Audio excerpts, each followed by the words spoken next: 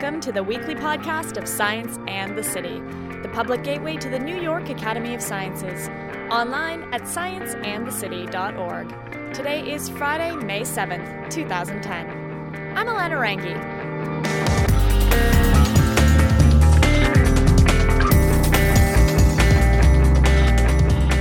So today we're talking about the origin of the universe. Is it finite, infinite, made of turtles? Quite possibly, it's a little bit of all of the above. Today, we're listening in on a discussion from the Rubin Museum of Art's Brainwave Festival, where two extraordinary women were paired to talk about the universe, where it comes from, and where it ends. Laurie Anderson became the first and only artist in residence at NASA in 2003. Janna Levin is the author of How the Universe Got Its Spots and professor of physics and astronomy at Barnard College. Coming up, we play their discussion. And yes, they do talk about turtles. Made a big mistake in not reading this until a couple of days ago. So it's a fantastic book, and I have a million questions. Each one of these little folded down things is a question. So many of them have 3 folded down things on each page, so it's 216 pages. So I have about over 600 questions to ask you. Okay, good.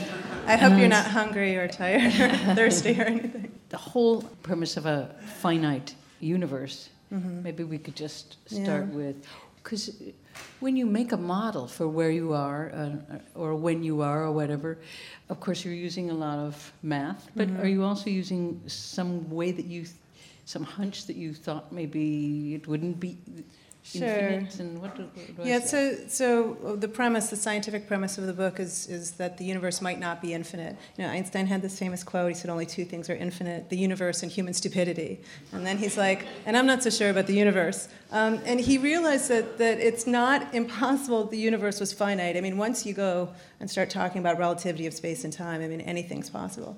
So it was always planted. People had talked about it, but to some extent the mathematics didn't exist until even the 70s and much later. And we sort of started to rethink about the topic. And by we, I just mean, a group of random people happened to kind of start thinking about it similarly. Maybe the universe really is finite. Random people? Well, we all knew each other. Okay, so it wasn't totally random. But, even now, I don't know that the universe is finite. And I would be cautious to say I believe it's finite. I wouldn't even say that. I would just say that I believe it's a possibility. It's a realistic possibility that we have to lay out on the table of possibilities. The universe was born, it was created.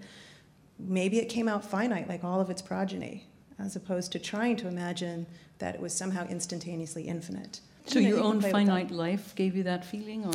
Yeah, I mean, as infinity's a creature, actually stardust creature, or what? Sure, we're these finite things made up of a very specific history. You make reference to stardust, but it's really true. We're made up of stuff from stars. We're a very specific place in time and in space. And we couldn't be here 10 billion years ago, and we probably can't be here 10 billion years from now.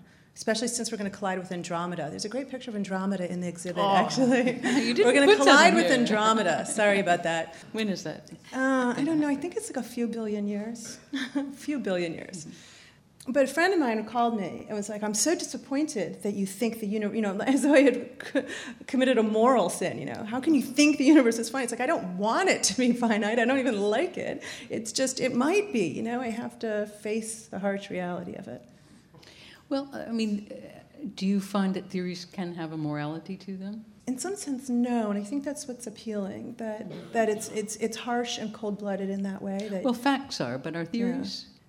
Facts are pretty cold-blooded. Yeah. Theories, to me, always have some warmth in them, it could be that way because I feel it could... Well, I think... You give it life by giving it the possibility, so you're giving it something warm, You can speak to this too when you're theorizing or narrating about something, or collecting information. Your passage that was just read about the stars. We know facts about the stars, but you are the one who cast it that way. You saw it and cast it in that narrative, and that makes it a whole other thing. So there's a truth to that why is this interesting and why is this meaningful, and why do we even want to ask questions about the origin of the universe or where we came from, or okay, so let's say it's not to moral, but would it be aesthetic somewhat? Yeah, for sure. They're for sure aesthetics. And I think it's the last place you can talk with a straight face about things being beautiful, right? I mean, isn't the art world really quite critical of the notion of things being beautiful? No, I know a lot of artists who love beauty and who try to make beautiful things that inspire people. But we are talking about the New York art world, so you're right. You know what I mean.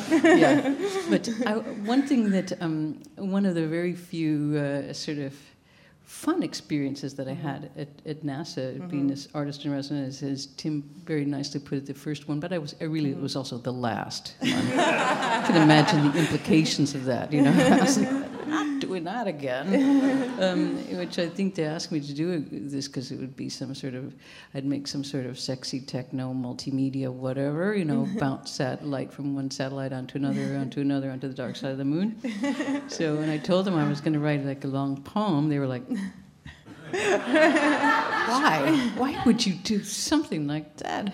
But some of the great conversations I had there were, and I want to bring this up because you're in love with Einstein. You're always quoting. It's so wonderful. I try to curb it, actually. I catch myself and say, just don't say his name. So one of the things that these nanotechnologists kept repeating, which was really odd, was they said that Einstein had rejected some of his major theories because he said they weren't beautiful. And I thought, what's he looking for then? I mean, and what does he think is beautiful? Symmetry, or what kind? Is it a Western type of beauty? Is it a mathematical, pure beauty? Are you familiar with that thing that with that aspect of his aesthetic choices? Yeah, I mean, I think Einstein thought very simply, which is also why he's so compelling, because mathematically, obviously, it's very sophisticated, but that wasn't where he started with the ideas. He started with very simple thought experiments, just imagining being in the woods, looking at the light falling from the trees, being on a light beam, just what would he see? And he thought of it in a very childlike way.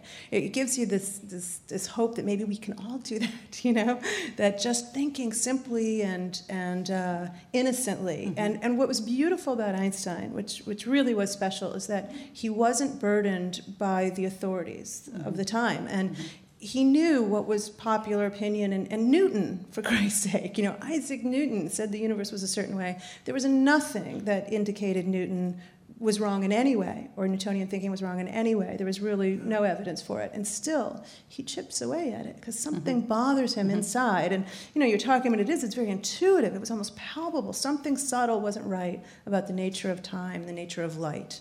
Very simple things. Very simple in the things. way of just didn't hit him right. But it was very simple. His idea was one of symmetry and beauty. It was a very simple, almost a simple idea. Two astronauts float past each other in space. How do you tell which one's moving? And he thought about this, and Galileo even thought about this. But he thought about this he upped it a level. There's no way either of you can tell which one's moving. In fact, you don't feel like you're moving at all until that astronaut floats by you. Now it's you. Okay, it was two astronauts, now it's you and an astronaut. Before that astronaut floated by you, you wouldn't have known you were moving. There would have been no meaning to your motion. And the other one's going to look at you and say, anyway, so he goes, he chips, he thinks about light in that context, and he says, this is so important that I'm going to give up on space and time being absolute. And that's a huge leap to make. So, he definitely thought about symmetry, elegance, and deep and very simple principles. I love that you quoted him as his own opinion of his childhood, which you were saying is he had this childlike kind of innocence and curiosity, and that he was kind of a deadbeat as a student, and he said, well, in his own words, I was no Einstein. I love that you quoted that in the book. But also, when you say symmetry, it seems to me such a cultural thing, because if you take that idea to Japan, in Japanese aesthetics, let's say, symmetry is considered idiotic. It's what they're going. Why do you Westerners like things that rhyme? You have this column and that column. They look just alike. Why? Because you have a bicameral brain, 2 legs, bunch of 2 hands. Is that what you like about it? Because it looks like you. So beautiful. But what if Einstein was Japanese? Would it be more like their idea of 2 things, how 2 things can relate, something really big and really small, or some perhaps different way that they might affect each other rather than just sitting there inertly rhyming. So do you think that his aesthetic was slanted what he could see? I'm going to say 2 completely contradictory things. We talked earlier, and I said one of the things that is so appealing to me about science, when I was a philosophy student in college, and what kicked me over to the other side of science, when I thought physicists memorized equations and built bombs and were, uptight and rigid men with coats. And, men, yeah. I like men. Don't get, I even like uptight men, but we have a question about that later. There's something about science. What switched it for me was that it was absolutely transcendent in the sense it did not matter who you were, where you came from, what language you spoke, what century you were walking around in, that 1 + 1 was going to be 2. There was something about that seemed to speak not just to the structure of our minds.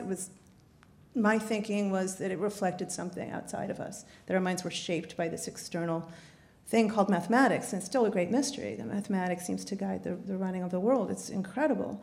And what I loved about it is, Ramanujan coming out of that small town in Madras, like we were talking about, just out of nowhere, reinventing calculus, reinventing mathematics. And the reason why they accepted him to Cambridge, he was one of the great mathematicians of the last century, was because they were reading his essays, and it was like, yeah, he's saying all this true stuff about mathematics. But somebody's like, do you think he had books on this? And it suddenly dawned on somebody that he didn't have access to any of the written material about this mathematics. He had reinvented it all. So he comes to Cambridge. It's astounding. It's absolutely astounding. So it speaks to something that seems to connect us in a very deep way. So in some sense, I would say it doesn't matter where you're from. Now I'm going to completely contradict myself by saying, but surely, yes, we all bring things to the table, and there are people who are the ones who make those great discoveries and have thought about things in a totally different way from anybody else, and they're bringing with them everything they have, and maybe part of that's their cultural notions of beauty, and maybe part of that's just some strange artifact of their childhood, but they bring all that machinery when they make that creative leap and they look at something in that totally new way. Well, especially when you're trying to describe space, as you are, or just trying to find a model for things. I'm just thinking of just another cultural way to look at, let's call it space for a second, or just a room, or a person in a room, like conceptualizing whether it's the Earth in the universe, or whether... In working a lot in Japan, I really just found a lot of different grammatical models, for example, which made me realize I came from the other side of the world, which was the side of the world, the Greek side of the world, where we have their tradition of ego, hero, the center of this kind of your own cosmos. When we would be having an argument in Tokyo about some project that we were working on, they would never say Dave is angry or Kira is angry. They would say there was anger in this room. And I thought that was a really interesting way to describe forces and people and space, and that it was much more a way that I understood. Because it comes around, it moves. It's something that moves through you. You are not angry yourself. You're not anger yourself.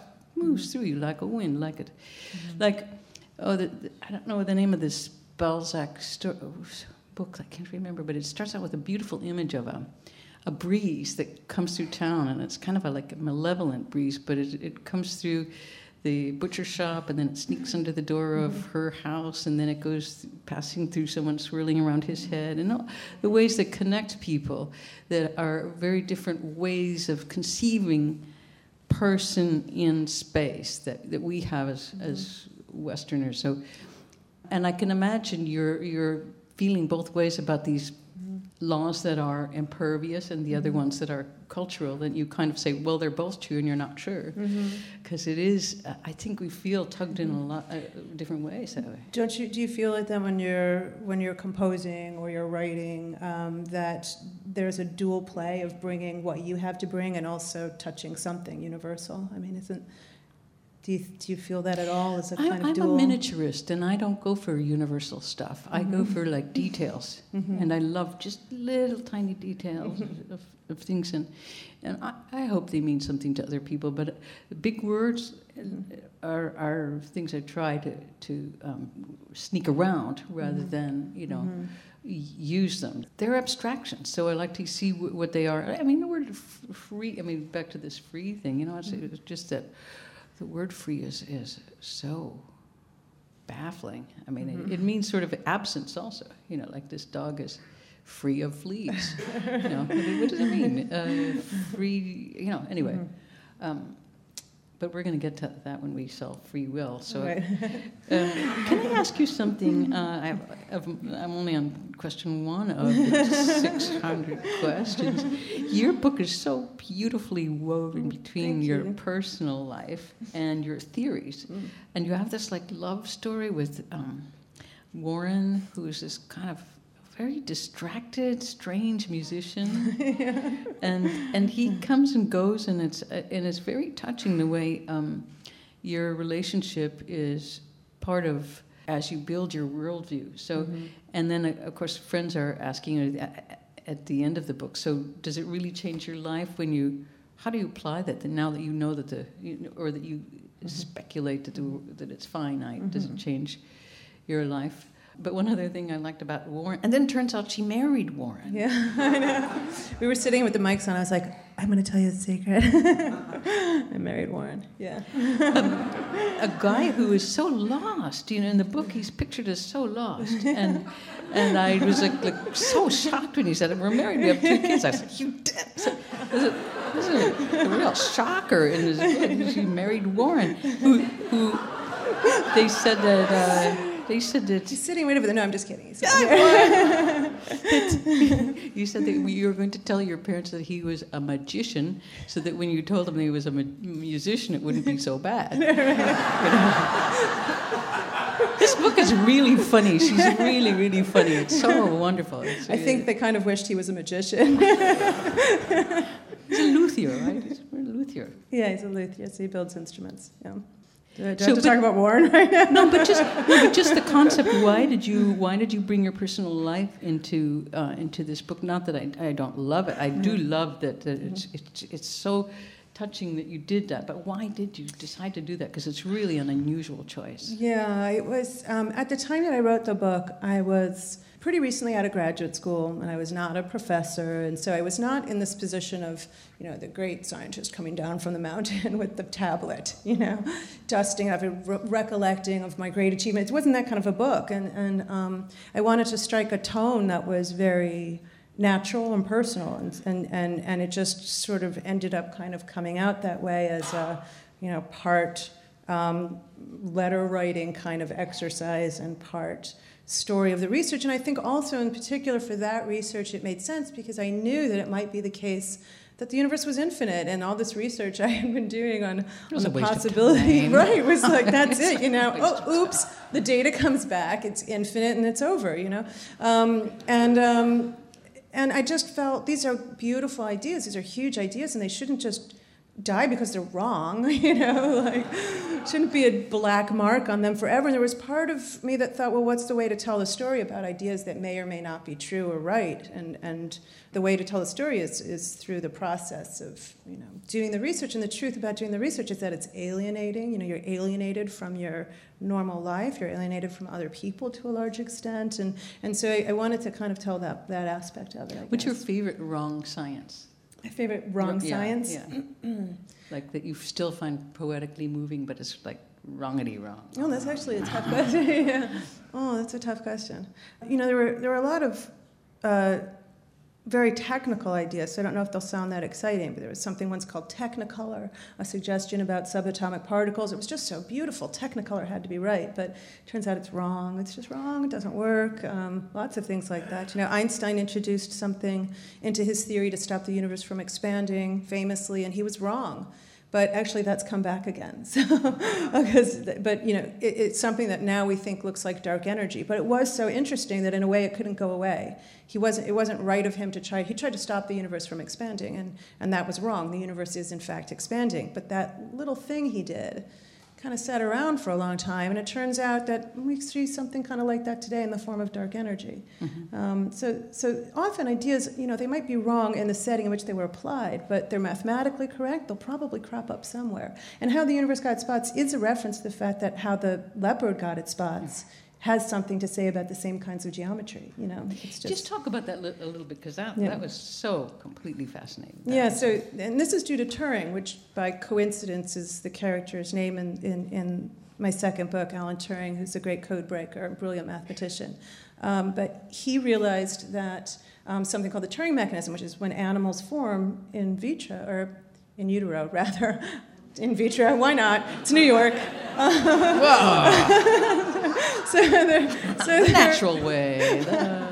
So the shape of the developing embryo, the shape and size, and the connectedness of the developing embryo determines how the pattern of spots or stripes are set on the animal, determines whether it has leopard spots or zebra stripes, and exactly where they're oriented in the shape and size. And there's something similar that we're talking about in the universe. The universe has a certain shape and size when it's born. It has a certain number of dimensions, a certain connectedness, and that's going to imprint little hot and cold spots in the sky left over from the Big Bang and leave a pattern of spots on the universe's coat, so to speak. So it's a similar mechanism. That's so chilling. That's just such a... When I read that, I just couldn't...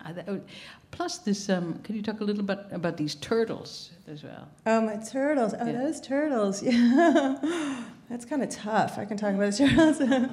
Because I thought you were going to do that Hindu myth about the origin of the world. What's the world on top of? And it's on top of a turtle. What's that on top of? Well, it's turtles all the way down. That famous Hindu little nursery rhyme. But this, I have to say, I have to read this probably 10 more times to even get the gist of what you're saying, but I'm really looking forward to that. But could you sort of... turtles. Yeah, I can try the turtles. Okay, so the idea is that if you live in a finite universe, that even light is forced to wrap around the space. So if the universe is finite, the Earth is finite, right? So you leave Spain in a boat and you go off sail to discover the new world, and you find that you come back to where you started. You don't go on forever, and you don't fall off the edge of the earth. It's neither flat with an edge, nor is it infinite. It's, in fact, nice and finite and compact. You come back to where you started. And we're imagining the same thing for the universe. If you left in a rocket, if you go see that video that Tim was describing, you'll see moving off away from the Earth, away from the Milky Way galaxy. You go off in a rocket. If the universe were truly finite, the Milky Way would approach in front of you again. You don't turn left, you don't turn right, you don't stop. You're just going straight, straight, straight. And here it comes again, the Milky Way, because you've gone around the entire finite space. And even light has to do that. So that means that light from the Milky Way galaxy is leaving, and if the universe is finite, it's going to wrap around the universe and come back to us one day. And one day we're going to look out and see light that took 1 billion years to get to us because the journey was so long, and it's going to be ourselves, the Milky Way, only it's going to be 1 billion years ago. It's going to be very hard to recognize that was the Milky Way. The turtles are in a very little universe. The only thing, it's like a Borges story or something. The only thing in that universe is the turtle, and the light leaves the turtle's face, and it wraps around and hits him in the back, and the light from the back of his head leaves and wraps around, and he's looking at the back of his head, so everywhere he looks, he sees a copy of himself. It's like a hall of mirrors. He looks up, he sees copies of himself, he looks left, he looks right, and he sees those copies going on forever, and the further away they are, the longer it took the light to get to him, so the younger he was, He can watch things happening to him, unfolding in the distance. He can wave, and all his copies will slowly wave at him, each one further away, seeming to wave later. So that's the story with the turtles. Confusing. This is so pointless, that what I'm going to say now, but it just reminded me of my favorite turtle story, which was a trick that Brian Eno played on his roommate, which he had who had turtles and was a real turtle lover. And each day he got 30 turtles, all different sizes, and each day he would put another smaller turtle into the terrarium, and the guy was like, God. And then he'd go the other way. What did he do with the turtles? That was a whole, you have a lot of time in college to, do schemes like that. 30 different sized turtles. Also, when you talked about, it was really pointless. Edwin Abbott is one of my favorite writers. How many people have read Flatland? Flatland. Yeah. Edwin Abbott. This 1882 satire of living in a flatland. All the characters are are like polygons, simple-sided. And the higher up you are in society, the more sides you have. So our hero is like a middle-class square, and then there's like an octagon, and and the priests have so many sides they look like circles, right? And women. The women are just straight lines. Yeah, they're just lines. They have no sides at all. It was a satire. And they're dangerous, though. They're the only really dangerous ones, right? Yeah, if their husbands came home early, they got pierced from this because they couldn't see their wives' edge on. Mortally wounded. There was a law that the women had to wag their tails so that they could be visible at all times. Right. But then you had some beautiful diagrams of a sphere, what it would be like if let's say we lived in a universe of 27 dimensions and we just were only aware of these three. Yeah. If we were flatlanders, what would the results be? So you have this sphere casting a two-dimensional shadow, and then the image of a lot of fragments of arms coming up around it somehow. Yeah. I mean, they would only see the cross section. Yeah, you'd always just see the cross section. things. So as you passed through, you would just be, a knee, and then a cross section, and then a cross section, and that's all that they could possibly perceive. But it raises questions about our own universe because there might be extra dimensions. Yeah. So as we only perceive three, I mean, I don't have a language for extra dimensions other than mathematics. I can't point to it. I can't see it, I can't describe it, but I know that at every point in space, if there's extra ones, they'd be right there at every single point in space, that extra direction.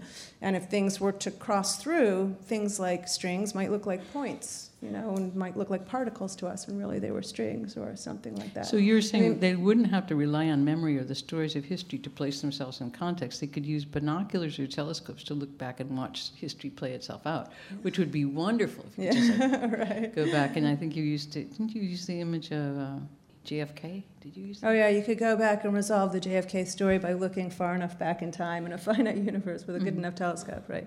But, the question about our own universe is more of one, why is it so big? Why is the universe so vast? And compared to...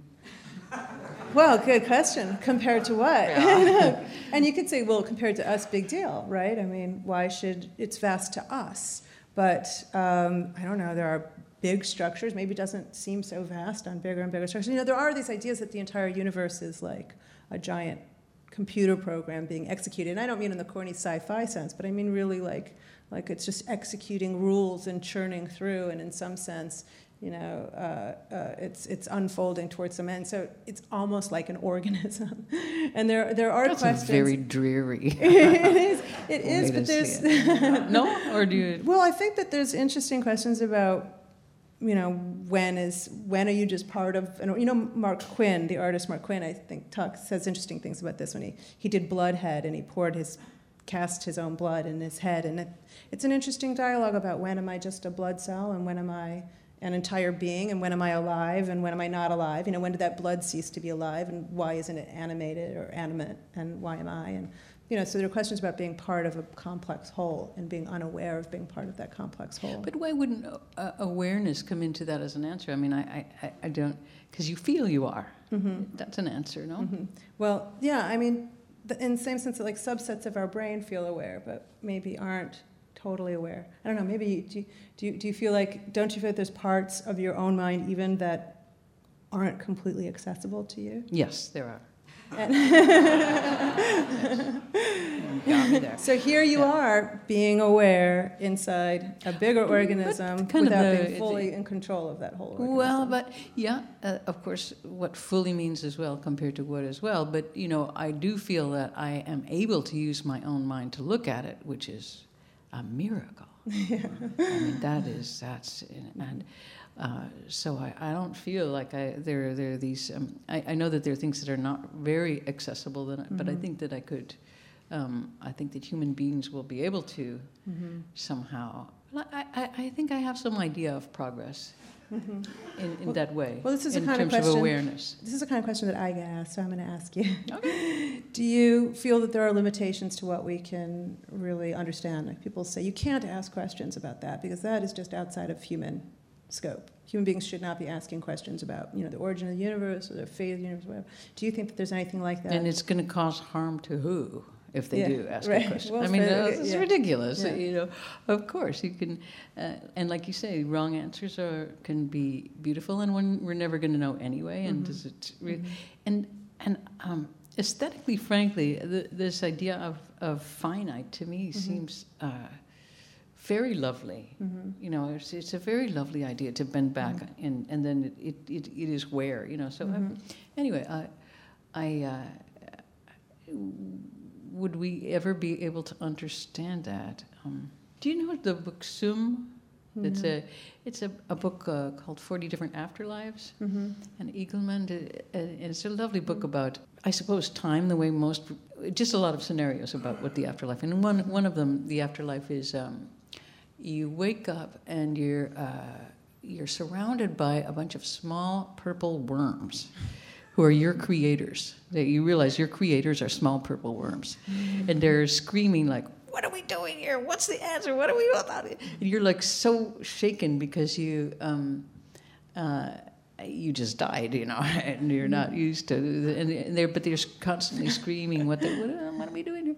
And so you look around and you notice that a lot of them are crying, and you're kind of like, what? And you realize that they're crying because they think that we know the answers and that they are just too stupid to understand them.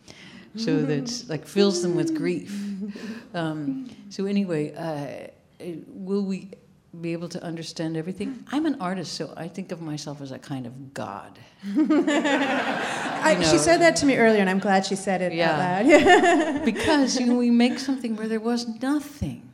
There was nothing there before, and you make something. That's very godlike, without being, worshiping yourself, which would be. But it is the power to create something that's there. It is, and you can actually then show it to another one of your fellow purple worms, and they go, I know what you're talking about. So, there is exchange, and those are things that I think, if we look at evolution, are becoming more and more subtle and more difficult conversation about this once, because I was doing an interview with John Cage, and there was a question that I really wanted to ask him, which was about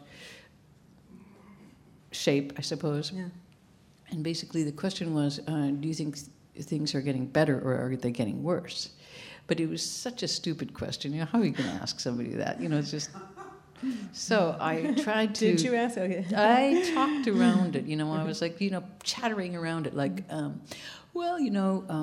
it's true that a modern horse runs faster than a prehistoric horse, so maybe we're getting faster and smarter and better. And then, well, on the other hand, why didn't we evolve to be fire-breathing animals like we were mythologically? It would be very handy to be able to cook your food, boom, I didn't have to. So why didn't we go that if everything's for the better and everything's getting faster and better and more good? And he's like, and I'm chattering on, and he's going, what are you trying to say? What are you asking me? And I said, well, okay, are things getting better or are they getting worse? And he didn't really even hesitate. He just said, oh, and because he had this, he always would smile like that, with his mouth open like... Even when he was 80, when a lot of people are so depressed they want to blow their brains out, he was happy. I was so touching. He was happy to be there, happy to be thinking. He said, "Oh, they're getting better," and I was like, and I don't know why I was so happy to hear that, but it gave me a lot of kind of confidence somehow in the ability to. You're not going to know either way. So it's a really question of aesthetics. Do you want to be miserable or would you like to be happier? So, so choose to be happy. So anyway, or choose any of these models that you like that will give you a certain. I don't want to be like simple-minded, but I think that we're here to be really happy. We're not here to just suffer. We're here to be happy. And so we're conquering free will and the meaning of life. That's oh yeah. Anyway, this is. I think this book is so full of those kinds of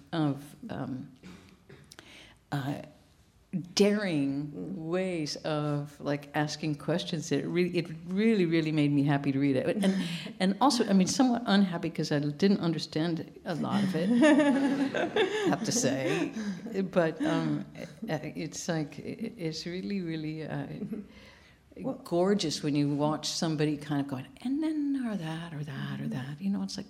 It's a very freeing experience to read the book. Well, I think that's sort of the industry also of that particular subject, asking about the origin of the universe or cosmology, the evolution of the universe. There's sort of an inside joke that we're free of observational constraints, we're free of facts, forcing us into a position. So there is, which isn't completely true, it's been an era of really successful observational astronomy. Observational astronomers would kill me if I said something like that, but they, great discoveries and really showing us where we have to kind of buckle down and stick to it. But there is this huge question of how the universe began and whether it was the first time the Big Bang ever happened, or if we're just part of a series of Big Bangs, if there are other universes out there literally and, kind of ginger root sense connected to us through the past. And these are all things that we can talk about as long as they're realistically or mathematically consistent and wonder if any of them are true. And it might be questions, we can actually answer in our lifetime, which is quite remarkable.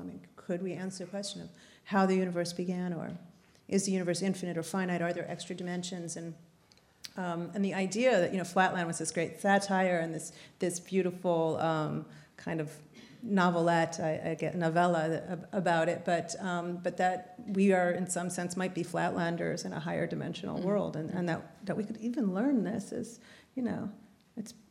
it's pretty. It makes you feel connected to the universe in a deeper way. I think it makes you feel connected to the whole cycle of it all from beginning to this end, and maybe even projecting about what our fate will be as it unfolds. You talk about the process of evolution and where we stand in the scheme of things, and yet we might be unsuccessful as a species. We don't have a great track record. The dinosaurs, 250 million years those beasts roamed the earth, and they were solid. We're nowhere near 250 million years, right? Well, one of the things that I find kind of upbeat on is plans that like some of these kind of mythical think tank things at NASA that have these very, very long timelines, which is one is a 10,000-year timeline for the greening of Mars. So that we're going to be going somewhere, and Mars is probably, for one reason or another, Mars is a very good candidate. So it's about, terraforming Mars. So there'll be stuff for us when we get there. Now that we know so much about taking care of planets, we're going to take care of Mars. So, when we go somewhere, I just hope a lot of people get in on that decision about what kind of other worlds we're going to be making, and not just the technocrats, so that everybody gets a chance to make another world, because we will be making other worlds, most likely, And what would that be like? What do we like about this one that we'd want to take to another one, and what's worth it that we've learned that could be applied there, other than our just workaholic ethic and all of this kind of stuff. Is that what we want to bring there? So that was a big program while you were at NASA, that they were talking about the Mars. The greening of Mars is actually, there's a timeline, and it's 10,000 years long. Yeah. It's 10,000 year very timeline. optimistic. It's, and it's, why not? Yeah. So you were asking me about, folding in personal into the novels, and I wanted to ask you also about how you draw from so many different things. I mean, you're a musician and a writer and a visual artist, and in drawing on all these things, I mean, when you're choosing your medium and you're thinking about, even in response to NASA, to choose the poem, to choose the poem and not the multimedia exercise. I mean, how does that play out for you, choosing between all of those different skill sets that you have, all those abilities that you have? I mean, how do you hone in and decide on the poem, in a sense? Just chance. No, just what's the answer? I mean, I don't have a big plan. A lot of times, when I made big plans, I've been very disappointed. It's just you have these expectations, and then you have to kind of move yourself into that thing, and then you have to sort of look for what you think you might see. So it becomes claustrophobic. So, in trying to maintain this balance between looking and discovering and wanting and desiring, it's a tricky thing. So, I've had the experience sometimes of starting out to write an opera and ending up with like a potato print, and then I'm just kind of try to be happy with that because, it's okay, except for the people who paid for the opera. It's like, we thought this was gonna be. This is it. Okay. Yeah, so, the curses of being a multimedia artist are they are like that. And sometimes I wish that I was just luthier sounds nice. Yeah, I know. It really does. Yeah, just go into your back room. One beautiful craft, one beautiful sound, Well, there's something interesting to me about it in terms of the idea of being constrained and being constrained creativity. The idea that you have to be very clear on the choices you make. You don't just go up there and draw on everything, just because you can, just because you're able to. That you choose the potato print or the opera or whatever it is. There's a lot of constraints involved in being creative in that way, and I think that was something that before I was embroiled in something like math or physics, I didn't fully appreciate how effective that is on both sides, as for arts as well as for science. And there's something about that that's kind of thrilling. As a scientist, the rigidity of the constraints, working within the mathematics can defeat you completely, and being forced to respect that and yet still finding big shapes, big ways of solving things that no one did before, or drawing on ideas that just hadn't crossed people's minds that get you from A to B right there, and as opposed to the long way around, and that kind of beautiful aspect of creativity under extreme constraint is something that I think is kind of underappreciated. Mm-hmm. Yeah, but I'm sort of surprised to hear you say that because this really is pretty daring. The universe is finite. I mean, that's like there are very few things that you could say that would be more like, really, prove it or something. I don't know what you'd say to that, but except that I really admire it. That just to say, well, if it were like that, what would that be like? So, the constraints as a structure to work within. It just depends on how big that box is. I think because this is not. You're certainly citing a lot of people who. Let's call them authorities for a second, and appreciating your work. But this is not a work that is about constraint or it's very authoritative, and daring. So anyway, also your comment on the constraints, it doesn't make sense to me. Well, in a sense, I'm working within a lot of constraints mathematically, even just and working within those confines and trying to find ways of visualizing or imagining that the universe can be, but still adhering. But mathematics doesn't say that the universe is finite. No, it doesn't. That's right. Exactly. Yeah. Exactly. So it's your speculation around absolutely. That. And even now, it's hard to. The universe is clearly very, very big. It's at least hundreds of millions of light years across, and probably billions of light years across. So even if it is finite, I mean, it's big, right? And it would take light from our own Milky Way billions of years to come back to us and see it again. But the lucky thing is in the past the universe was smaller.